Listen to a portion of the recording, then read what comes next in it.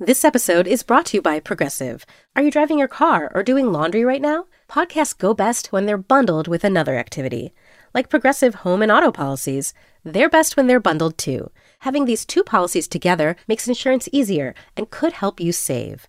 Customers who save by switching their home and car insurance to Progressive save nearly $800 on average.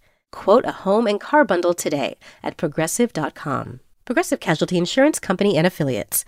National average 12-month savings of $793 by new customers surveyed who saved with Progressive between June 2021 and May 2022. Potential savings will vary. Today's episode is brought to you by Empower.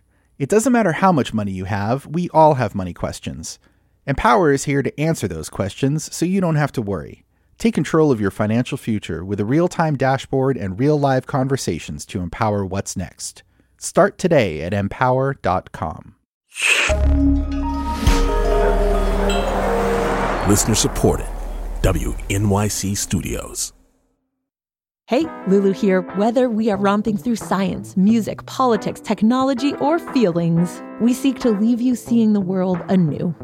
Radiolab adventures right on the edge of what we think we know, wherever you get podcasts. This is the New Yorker Radio Hour, a co-production of WNYC Studios and The New Yorker.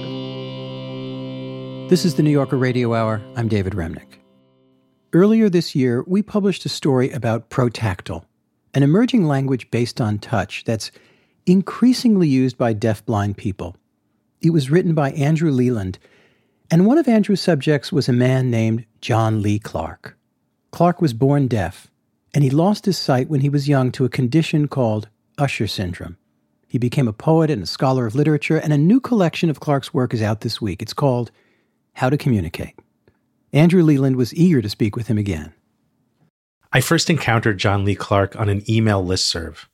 Poetry magazine was about to publish an essay he'd written, and I wrote to him asking for a copy. It was a casual request which began what was, for me, a life-changing correspondence. I have a related disease to Clark's. It's called RP, and it's causing me to slowly lose my sight. In Clark's writing, and in our correspondence, I was struck again and again by the way he described his experience as a deafblind person. Despite the rest of the world's tendency to imagine deafblind life in tragic terms, as a land of silence and darkness, Clark's writing is full of humor and life. A running theme in his work is the importance of touch, a sense that sighted and hearing people tend to diminish or ignore. Let me give you an example, a poem of his called Clamor.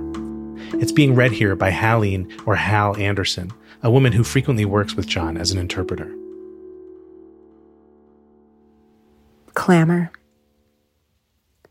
All things living and dead cry out to me when I touch them. The dog, gasping for air, is drowning in ecstasy, its neck shouting, dig in, slam me, demands one door, while another asks to remain open. My wife again asks me, how did I know just where and how to caress her? I can be too eager to listen. The scar here on my thumb is a gift from a cracked bowl that begged to be broken. To read and write, John usually uses a digital braille display, which converts the text on his computer into refreshable dots of braille on a little electronic device the size of a computer keyboard. As we corresponded, I began to imagine him in his home office in Minnesota, his cat asleep on his feet, playing that braille display like a virtuoso, firing off manifestos and poems and essays at all hours. Great, yep. Okay. We met up earlier this fall when he was visiting St. Louis. Great.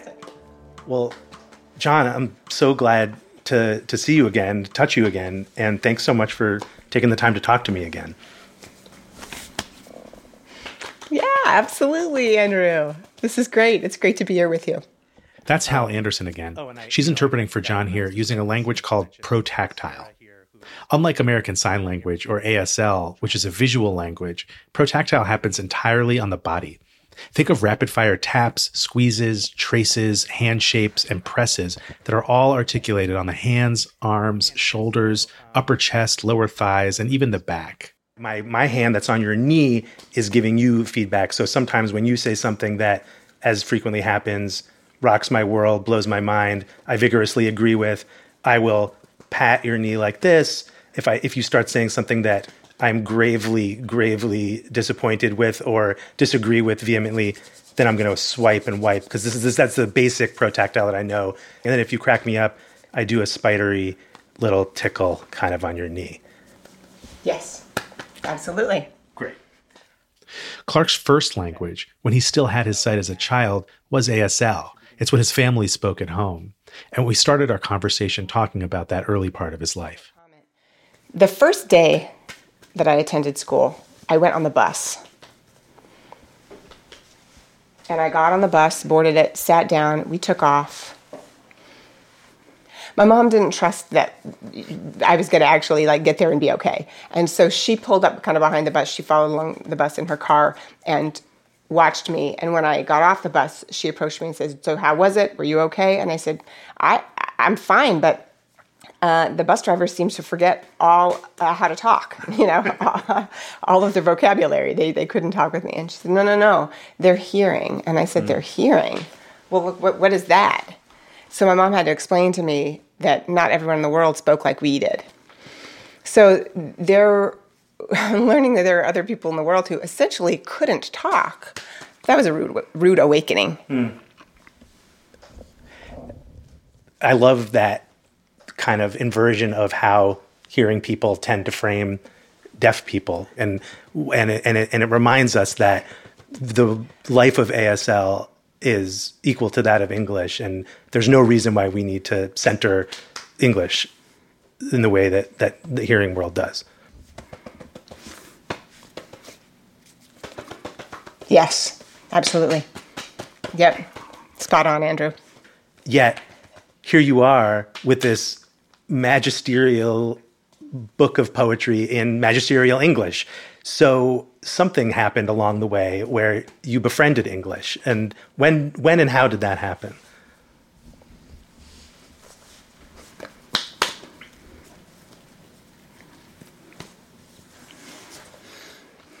Okay. Well, it's complicated. It's a little complicated. So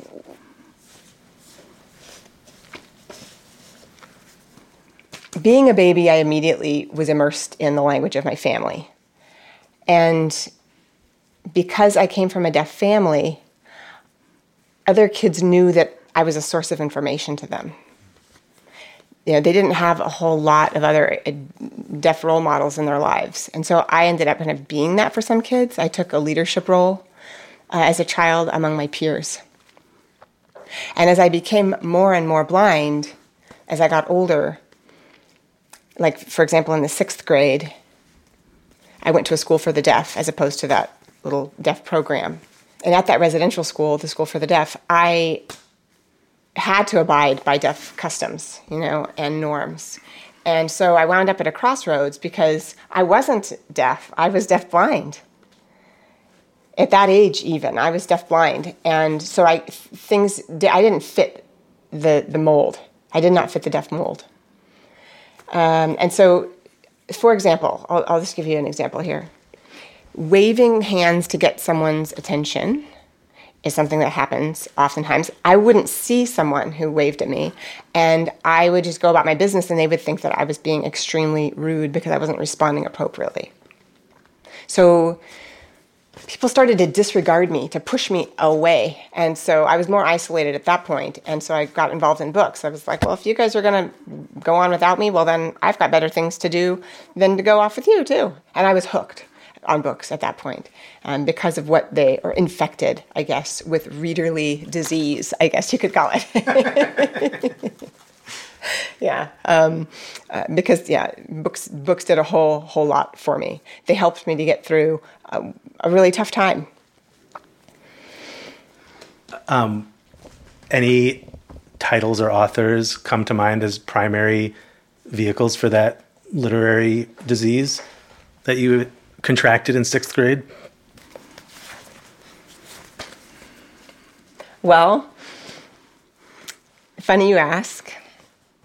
What happened was I entered a drugstore, and they had some mass market books on the shelf. And I had to decide, I'm going to get a book. Okay, what book should I get?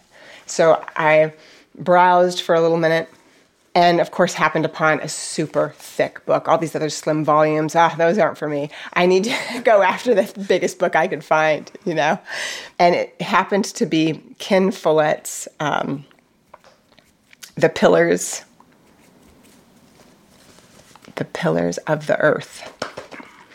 And I ended up going back to that drugstore to buy other books. Again, those mass market books that they sell. But I noticed, though, in reading them, that it was hard to read them because their print was so small. So I was trying to figure out, well, how can I get a hold of books with bigger print? And I went to the Goodwill, and they had lots of hardcover books. And so I graduated to those because they had larger print. And then after that, ended up going into frequenting used bookstores. And then Barnes & Noble, I'd go through the bins to see which books had the largest font, that was large enough for me to read comfortably. So I didn't choose books based on the story, the content, the topic. If I could read them, if they were legible to me, or visible, I guess, the font size was comfortable, then they passed muster.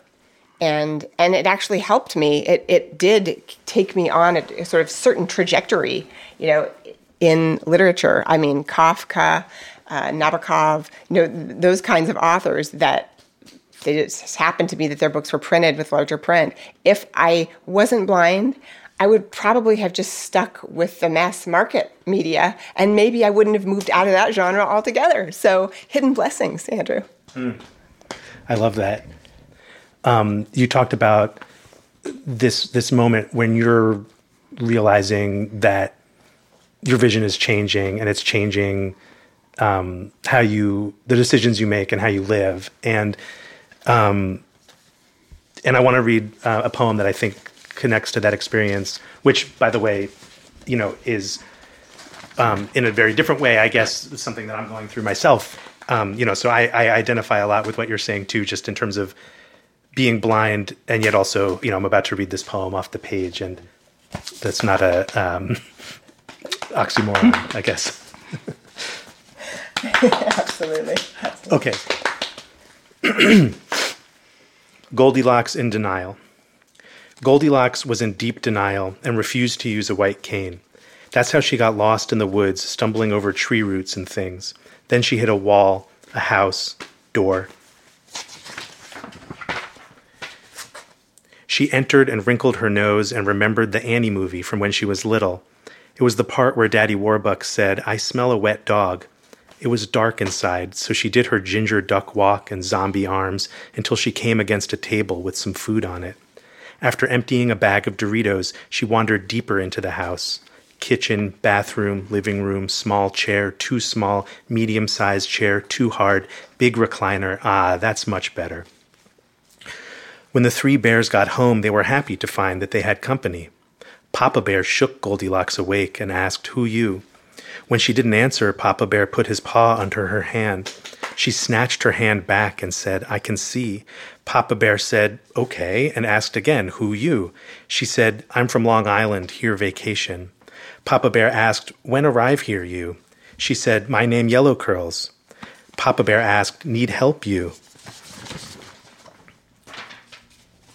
She said, "We'll soon graduate, May." Papa Bear gave up and turned to Mama Bear and said, "Denial obvious, misunderstand, misunderstand."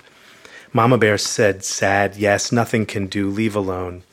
Baby Bear asked if he could play with Yellow Curls.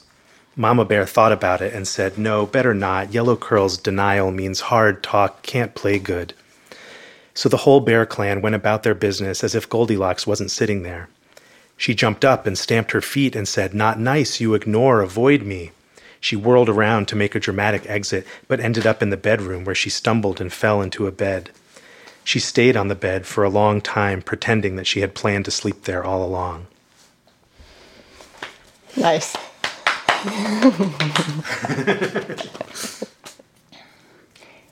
It shows a little bit of denial as a psychological state, right? But what happens later on, if a person's losing their vision or whatever, they sometimes things are overlooked, right? And when accidents do happen, people sometimes will, I intended to do that. So it's a psychological effect that happens that I went through myself. I noticed myself doing it. And a person usually does that when they're not in a great place. But it's a part of the journey, I would say. It's part of the journey. There's that moment in the poem when Papa Bear puts his paw underneath her hand in the way that, your hand, the Hal's hand, is underneath yours right now. And to me, just because I've spent time with you and I've been experienced to protactile, it's clear to me as a somewhat initiated reader that that's a moment of saying, let's communicate tactilely. And part of her denial is to say, no, I can see I don't need to communicate tactilely. And can you talk about that aspect of becoming deafblind and the way it changes how you communicate? Mm-hmm. Mm-hmm.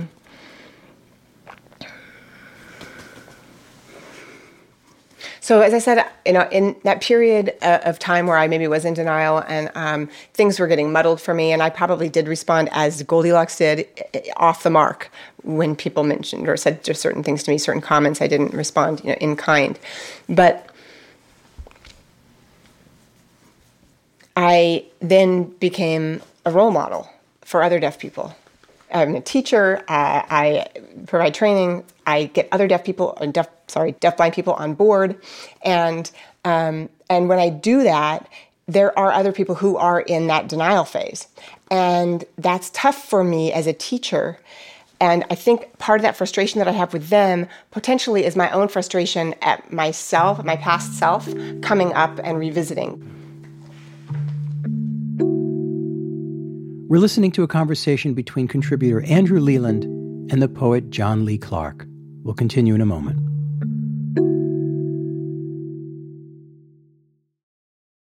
WNYC Studios is supported by Lincoln Financial. The questions around retirement have gotten tiring. Instead of, have you saved up enough? Shouldn't they be asking, what is it that you love to do? And how can we help you keep doing it? The truth is, you're not slowing down.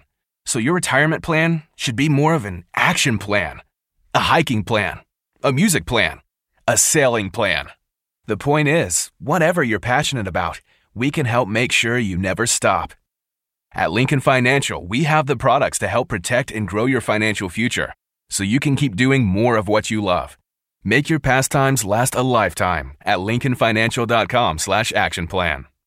Lincoln Financial Group, marketing name for Lincoln National Corporation and its insurance companies, and broker/dealer affiliate Lincoln Financial Distributors, Inc., copyright 2024, Lincoln National Corporation. This episode is brought to you by Empower. Can you retire early? Will there be enough money to leave an inheritance? Do you have savings for life's important milestones? If you have money questions, Empower has answers so you don't have to worry. With a real-time dashboard and real-live conversations, you can get clarity on your real-life financial goals. Join 18 million Americans and take control of your financial future to empower what's next. Start today at empower.com. I'm Roz Chast from The New Yorker. The New Yorker Radio Hour is supported by Dana-Farber Cancer Institute. Thanks to Dana-Farber's foundational work, protein degradation can target and destroy cancer-causing proteins right inside the cell. It's how Dana-Farber is working to treat previously untreatable cancers. Learn more at danafarber.org/everywhere.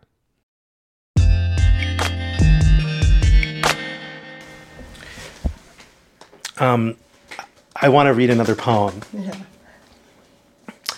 And this one Okay. makes me laugh every time I read it, in part because as a journalist who is writing about deafblind communities, I feel like it's a little bit of a warning sign. It's from 3 Squared Cinquains.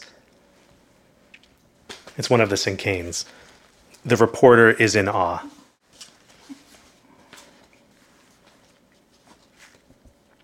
The reporter is in awe of a deafblind man who cooks without burning himself. Helen Keller is to blame. Can't I pick my nose without it being a miracle?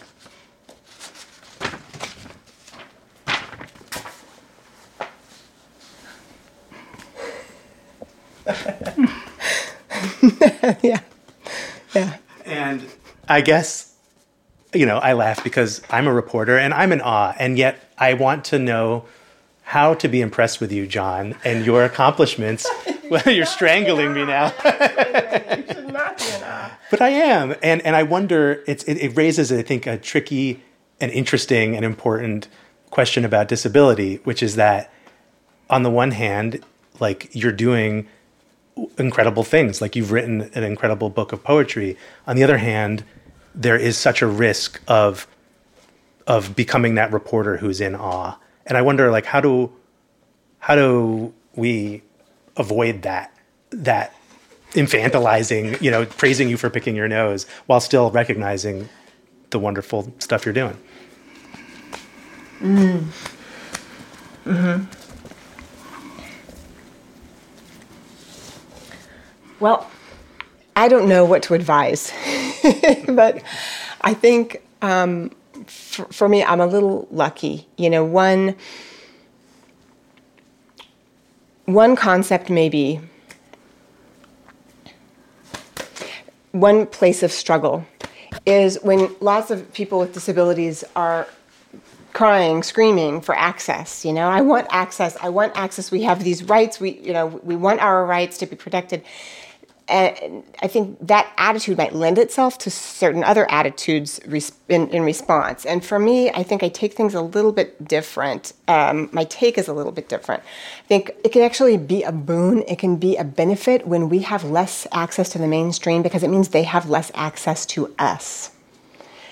And what that means is we then have at our disposal this beautiful community. A community that isn't being thrust upon by outside forces. We have, a whole wealth of things that we can then develop, and we don't have to be stuck with just one world. Within, we can journey into and create all kinds of different approaches and things, because we don't have anyone else sort of breathing down our necks, expecting certain things, wanting certain things. Let me read another one of these cinquains just to add it to the conversation. Okay, go for it. I think it's a riff on Emily Dickinson. Am I a nobody too? Yes, you got it. I got it. Yep. Had some help from my wife, but am I a nobody too? I am sorry to disappoint, but I am. Yet nobody would let me be one, not even when I catch a bus stinking of nobodies. Well, yeah, maybe if some readers buy my book, they'll know I'm a deafblind poet at time of purchase. They're in awe just holding it in their hands. They haven't read a single poem, maybe. So they're just in awe, even finding out the piece of information of me being deafblind. Wait, a deafblind person got a book of poetry published a book of poetry? No way. The awe is there already. So I hope in those instances, in those cases, I hope that when they open that first cover, I hope that what strikes them first and foremost is a sense of disappointment. I want them to be disappointed. And then I want them to go, oh, this isn't what I thought. This isn't what And then I hope that they return to the text for the right reasons, Andrew. Mm. I have to tell you, I'm sorry, that I am selfish. I'm a selfish person.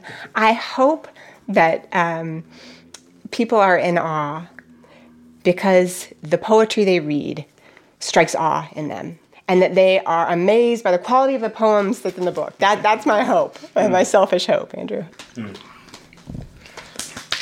Yeah. So when we were setting up this interview, you made a joke over email about this tendency where people don't believe that the interpreter is really interpreting what the deafblind person is saying. And when I heard that, I felt really sad, but I also thought, really, the that's not going to be something that we're going to deal with today. And then I was talking to a friend who's very bright and really should know better. And he kind of was like, how do you know that's what, that protactile is really a language and that it's not just the interpreter, speaking for John or for the deafblind person. And my heart broke a little bit. And I just, what do you say to that person, to the people out there who may be well-meaning, but still find themselves in awe and even in disbelief of the idea that that protactile has the richness that it does?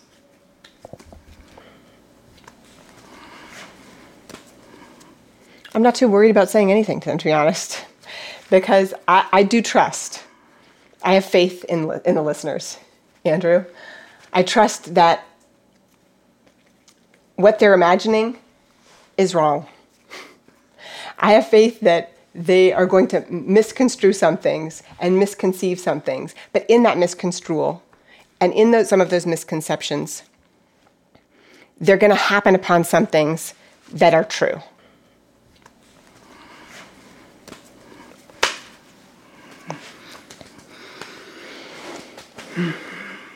Many oppressed communities are really concerned with image and with representation.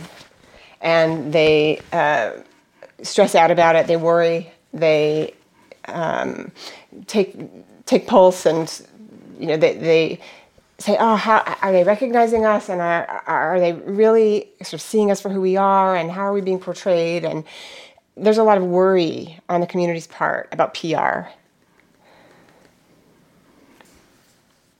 I don't have a real connection with that feeling because those of us in the deafblind community, the experiences that we've had have been so rich that honestly, I don't really care. And I don't mean that in a rude way. I don't mean like, I don't care about these people. No. I have friends that are hearing and sighted, and I adore them. I love them.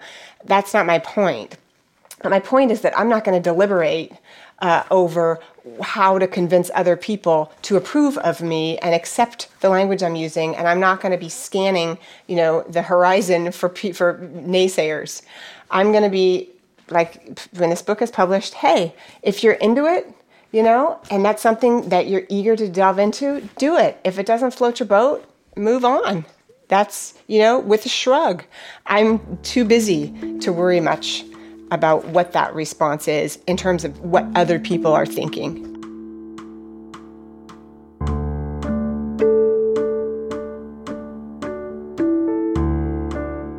The poet John Lee Clark talking with contributor Andrew Leland. Clark's new collection, How to Communicate, is out this week. We heard the voice of Helene Anderson, who translated from spoken English into protactile. I'm David Remnick. Thanks so much for listening to the program today.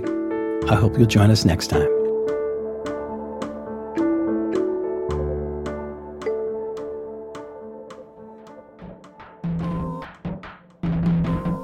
The New Yorker Radio Hour is a co-production of WNYC Studios and The New Yorker. Our theme music was composed and performed by Merrill Garbus of Tune Yards, with additional music by Alexis Quadrado and Louis Mitchell.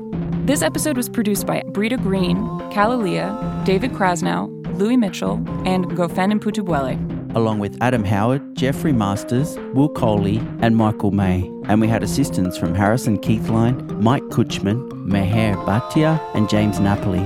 And special thanks this week to Sarah Fenton. The New Yorker Radio Hour is supported in part by the Chirina Endowment Fund.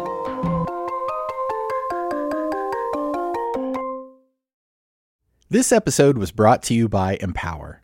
Are you ready for life's important milestones? What will your retirement look like? Do you know your net worth? Empower can help answer your money questions so you don't have to worry. With a real-time dashboard and real-live conversations, you can get clarity on your real-life financial goals. Join 18 million Americans and take control of your financial future to empower what's next. Start today at empower.com.